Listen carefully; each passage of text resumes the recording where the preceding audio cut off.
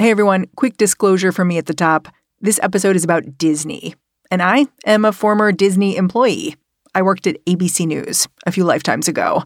They still have some retirement funds for me. Okay, on with the show.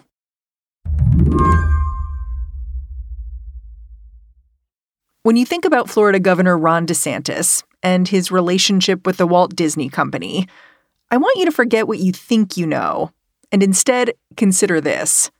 Before the governor went on an anti-woke crusade, he didn't hate Disney. In fact, he was a bit of a Disney adult. His wife, Casey, her family, they're big Disney fans. And of course, the DeSantises were married at Disney. Lori Rosa reports on Florida for The Washington Post. Hold it. I did not realize that. He was married at Disney World? There was a time when clearly they were fond of Disney. And maybe still are. But, governor has certainly made life interesting for the company in the past year.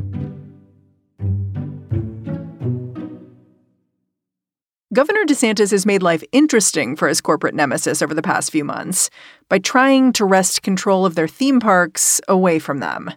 He says he's doing this because he doesn't like the content they produce. It's too liberal. This spring, DeSantis appointed a special board to oversee Disney. And in return, Disney's taken the governor to court. Neither side seems particularly happy about any of this. All right. Thanks. Back in April, DeSantis even held a press conference where he openly speculated about all the ways he could make life in and around Disney World a little less comfortable. Oh, but come to think of it, now people are like, well, what should we do with this land? And so, it's like, okay, people have said, maybe have maybe create a state park, maybe try to do more amusement parks. Someone even said, maybe you need another state prison. Who knows? I just think that the possibilities are endless. And so that is then DeSantis turned the mic over to his colleagues from the state legislature. As our great governor has said, Florida is the place where woke goes to die. Thank you. One by one, these lawmakers played to an exuberant crowd. I know this governor, and I know this governor well. So I have a couple words for Disney. You are not going to win this fight. This governor will. What's so strange about all this for Lori Rosa is that for decades, the typical Florida politician wasn't a Disney hater or a Disney adult. The relationship was a lot more transactional than that. It was about taking their checks in Tallahassee. The sort of whole cadre of lobbyists kept Disney pretty much getting what it wanted over all these years. Did Disney kind of feel like a shadow legislator in Tallahassee? I don't even know if it's a shadow. It's just like one longtime state rep told me that it was the third rail of politics in Florida, that it's just something you deal with. Take the checks, do what they want, and move on. Today on the show, how Florida's relationship with Disney has devolved thanks to one man, the governor. I'm Mary Harris. You're listening to What Next? Stick around.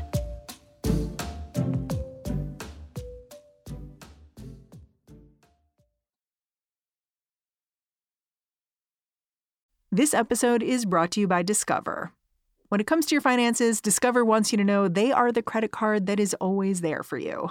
With 24/7 U.S.-based live customer service, everyone has the option to talk to a real person anytime, day or night. Yep, that means no more waiting for, quote, normal business hours just to get a hold of someone. We are talking real service from real people whenever you need it. Get the customer service you deserve with Discover. Limitations apply. See terms at discover.com/creditcard.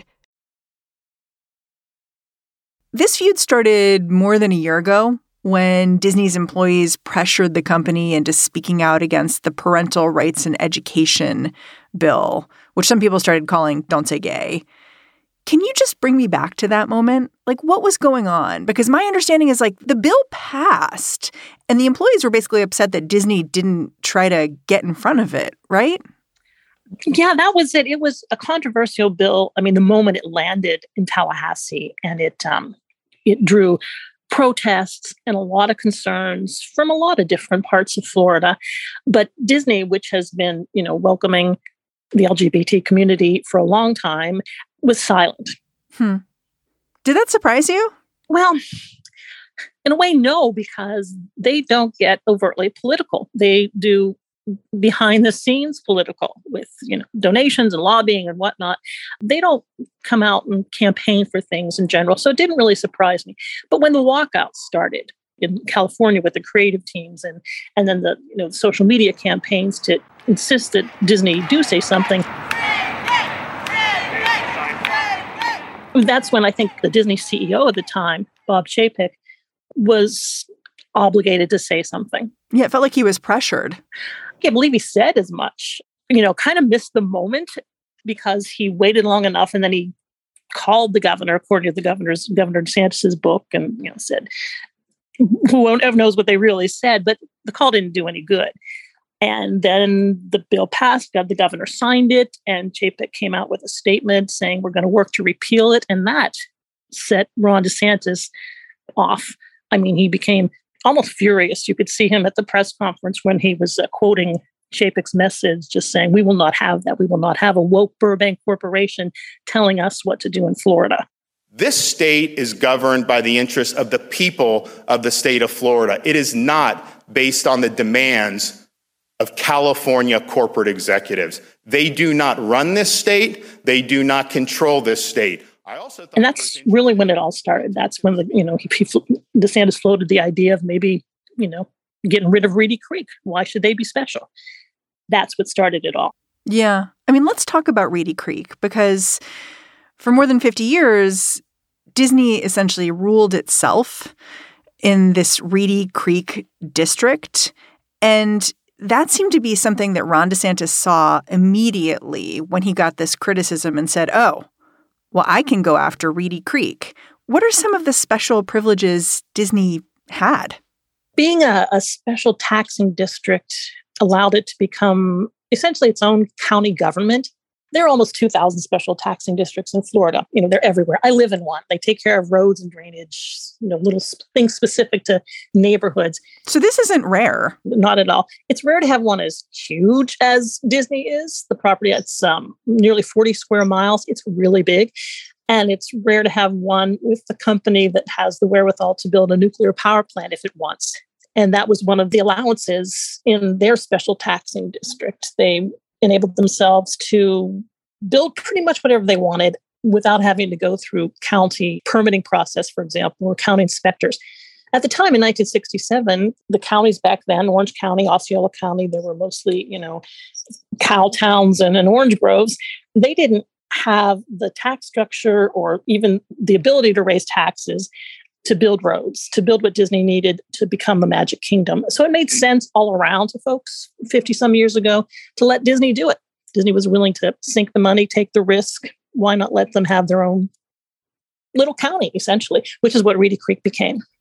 Eventually, the Disney park in Reedy Creek became the backbone of Florida's tourism industry. It maintained its status, at least partly, through generous donations to Florida politicians. But when Disney came out against Don't Say Gay, the company also said it would no longer donate to political campaigns. And Ron DeSantis issued a statement that it was time to get rid of Reedy Creek. There was a lot of shock because going after Disney is unthinkable. Folks, a lot of residents and some progressive lawmakers in Central Florida have for years been trying to hold Disney accountable and to the same standards as other businesses, make them more transparent, let us know what's going on inside the Magic Kingdom. Disney has successfully shielded themselves pretty well with the help of lawmakers. But Ron DeSantis, when he went after Reedy Creek, it was like he'll never win, or Disney will either fight or just be quiet and keep giving money, and this will all blow away. But that's not what happened.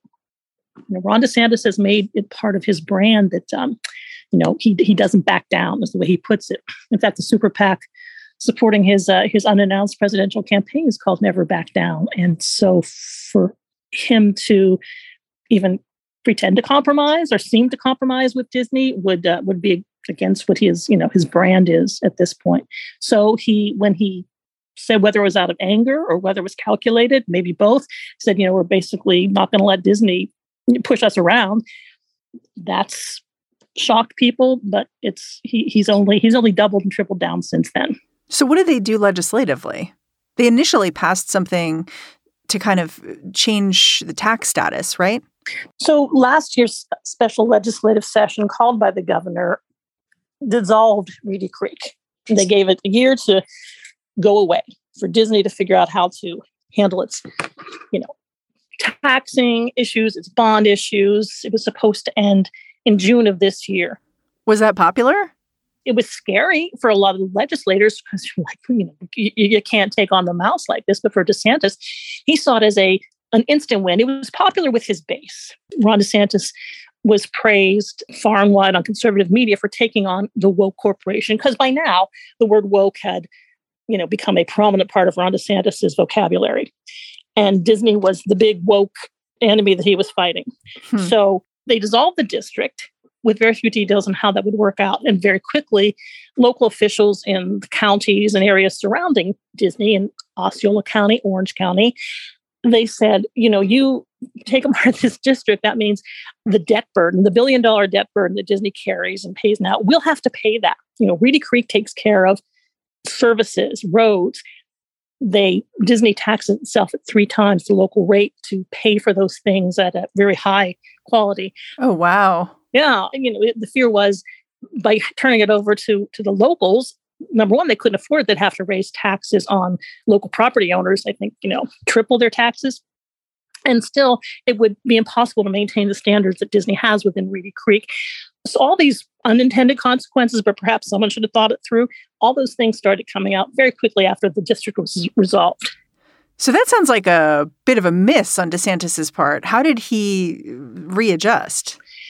He said that we'll figure it out within the next 12 months. So he called another special session in February to replace the district. He said, we're not going to make people pay taxes. And we said we never would. So we're going to leave the district, but we're going to control it from Tallahassee. We're going to keep it a small board appointed by me, Ron DeSantis, and we're going to change the way business is done there.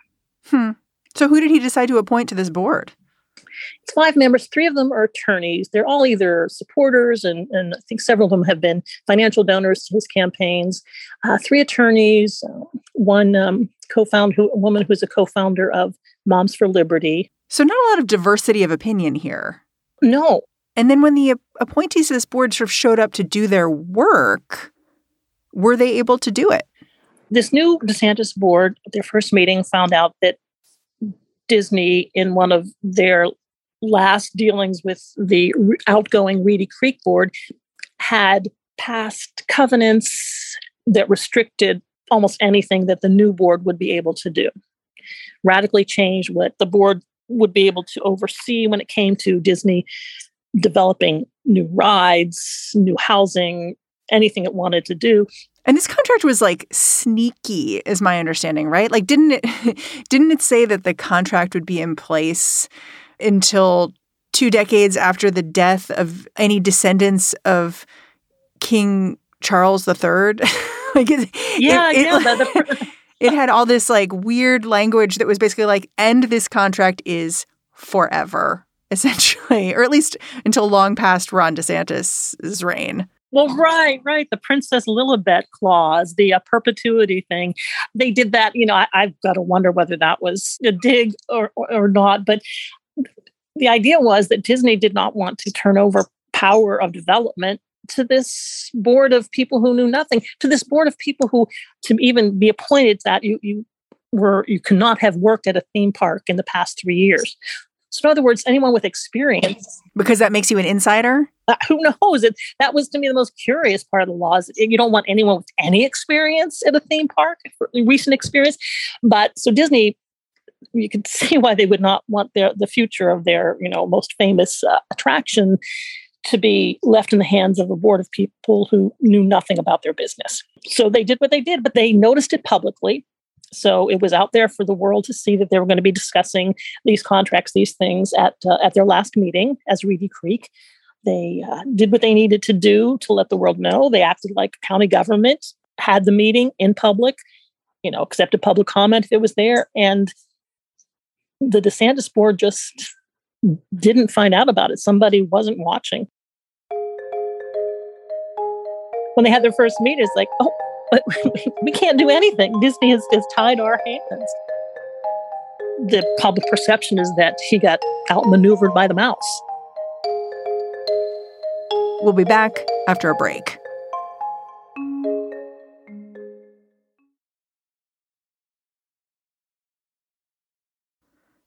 So just to recap, before Governor DeSantis' hand-picked board could take over Disney's Reedy Creek, the outgoing board gave all its power to Disney. And DeSantis, he was furious. He said the move amounted to self-dealing, that the contract in question was null and void. Within minutes of this, Disney sued. Their lawsuit rests on a couple of legal claims, that the governors violated a valid contract, and that lawmakers are trying to void Disney's property rights without payment of just compensation. But the main thrust is a free speech issue, that DeSantis is punishing the company for disagreeing with his politics. Lori Rosa says that might not be so hard to prove. Because he said as much. There has been no secret that he is upset with the way they objected to one of his pet policies, which is this the parental rights and education don't say gay bill. He said as much. He said as much in his book. The people, the legislators who took the bill to the House and Senate for him have said as much. They've said, yeah, we're targeting Disney. Yeah. It's interesting to me to look at Disney's positioning here because it's very clear that the company's not going anywhere in Florida. Like at a recent meeting, Bob Iger, the CEO of Disney, he announced the company's going to invest $17 billion in Florida over the next decade. They're planning to create 13,000 jobs. That seems pretty big for your state. So they're definitely not pulling money out. I found the timing of that announcement interesting because I hadn't heard that. I mean, Disney had planned to move some offices from Burbank to Orlando, small scale stuff. They got some tax breaks to do it. But this huge investment that I was talking about, that's only come out since the feud began. So, it's Disney kind of saying, Florida, look, we've been so good to you already. We're going to be even better. So, how can you be mad at us? Yeah, it feels like a real carrot and a stick approach. Sort of saying to the local politicians, like, look at all this stuff we're bringing you. But, we got to clear up this other thing. It's not a bad PR move. And I'm sure it's more than that, but maybe not. So, but, DeSantis' board has countersued in state court. Their complaint is that, basically it's been 55 years. It's run its course, the special district. The state created you. The state can change you by changing this board. The lawsuit also says that this is the will of the people. And DeSantis says that a lot, that this, taking on Disney, changing Disney, taking much of their power away is the will of the people. Which people, I guess is my question. Yeah. Well, the governor points to his landslide reelection in November, which is true. Numbers don't lie. But I'm not sure if everyone who voted for him was voting for him because of his stance against Disney. Yeah. I don't think you can draw a clear parallel, but he does at times, saying that this is the voice of the people, and the board, his board, when they're countersued, pretty much says the same thing, that this is the sovereign people's wish to control this board, is to take away the power from one corporation. Countersuing seems expensive. How is this board gonna support this battle they're mounting against Disney and what I assume is a whole squad of lawyers? They said they're going to have to raise taxes within the district that they govern, which is Disney. So Disney will be paying to fight itself in court, is what it looks like to me. How does that work? That just I don't know how any of this works, Mary. I got to tell you, it's unique. I mean, when Donald Trump was president, he now and then took on corporations saying, maybe we'll take away some of your favors for if you're a tractor company that doesn't support my policies, whatever. He would do that, but he wouldn't follow through. This is DeSantis taking on the state of Florida's biggest employer, and he's following through. How it works, I don't know. We've already had to have 2 special sessions to figure it out, and it's still not working because it's ended up in court. So I don't know how it works. I don't think anyone does. Yeah. It just strikes me looking at all this that Disney's got more at stake in this tug of war. Like Ron DeSantis is one guy who's got presidential ambitions, sure. Disney's a multinational corporation. Are they evenly matched? I mean, some people would say it's a mismatch going the other way. Disney has proven time and again, over objections from all political sides, that they're here to stay. And many people think that that's okay. They've built the Florida tourism industry. So I don't get any sense that Bob Iger is worried about Disney. And in fact, one of my colleagues, Taylor Teffer, reported yesterday that the parks revenue for Disney was up, I think, 20% at the end of the last quarter. It's booming business. Other parts of Disney, some of the streaming services, they are having some issues there, but the theme parks are going great. You know what I can't stop thinking about, which is how this whole fight began. Like it began over this Parental Rights and Education Act, the thing everyone was calling Don't Say Gay. And it began because Disney sort of spoke out against it, said, we'll fight it. And we're reaching the end of the legislative session in Florida. The legislature just expanded that law. Am I right about that? You're right. They did. They expanded it to the 8th grade. And by an administrative move with the Department of Education, it's expanded to the 12th grade. So this law that started this battle where, Ron DeSantis was saying, Disney can't control what I do. I'm going to restrict what people say in school. People aren't going to be able to talk about gender and sexuality. That is steamrollering forward. And in some ways, I feel like all of us are talking about this battle between Ron DeSantis and Disney. But the thing that they were actually fighting about in the beginning, that just keeps going. And that's a DeSantis win, if you want to look at it that way. That's, in the beginning last year was like, this is only for the younger children, who needs to talk about gender sexuality to a kindergartner. But lots of folks who opposed it realized at that time that it was going to be expanded. And it turns out they were right. And there was, once again, a lot of opposition in Tallahassee this year to the expansion of the Don't Say Gay bill. But I didn't recall hearing anything from Disney this year on that. Yeah. In some ways, I wonder if creating this fight with Disney distracted people and allowed the legislature to be even more extreme than they were originally. I think the plan was always to get it through all grades. And the Disney fight was unexpected. It just popped up because of, employees making their voices heard. And finally, the CEO making the corporation's voice heard. Yeah, I don't think the Disney fight, I don't think anybody saw that coming. You laid out how when Ron DeSantis started this fight with Disney, it was a real political winner for him. Do you think it still is? I can't tell. Can you? It is hard to tell precisely, but his poll numbers have dropped a lot recently.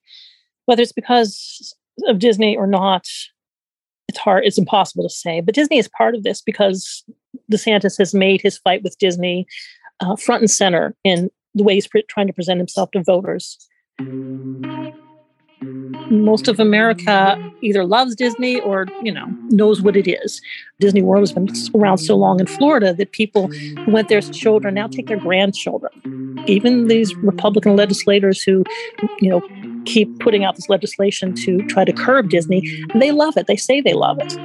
They celebrate there. And as we mentioned, Ron DeSantis was married there. So it does seem like a strange foe to pick. But it's part and parcel of this, what he sees as an anti-woke agenda. And that's going to be hard for him to back down from. Lori, I'm really grateful for your time and for your reporting. Thanks for coming on the show. Great. Thanks for having me. I enjoyed it. Lori Rosa covers Florida for The Washington Post. And that's our show. What Next is produced by Paige Osborne, Elena Schwartz, Rob Gunther, Madeline Ducharme, and Anna Phillips. We're getting a ton of support right now from Laura Spencer. We are led by Alicia Montgomery with a little boost from Susan Matthews. Ben Richmond is the Senior Director of Podcast Operations. And I'm Mary Harris. You can go track me down on Twitter, say hello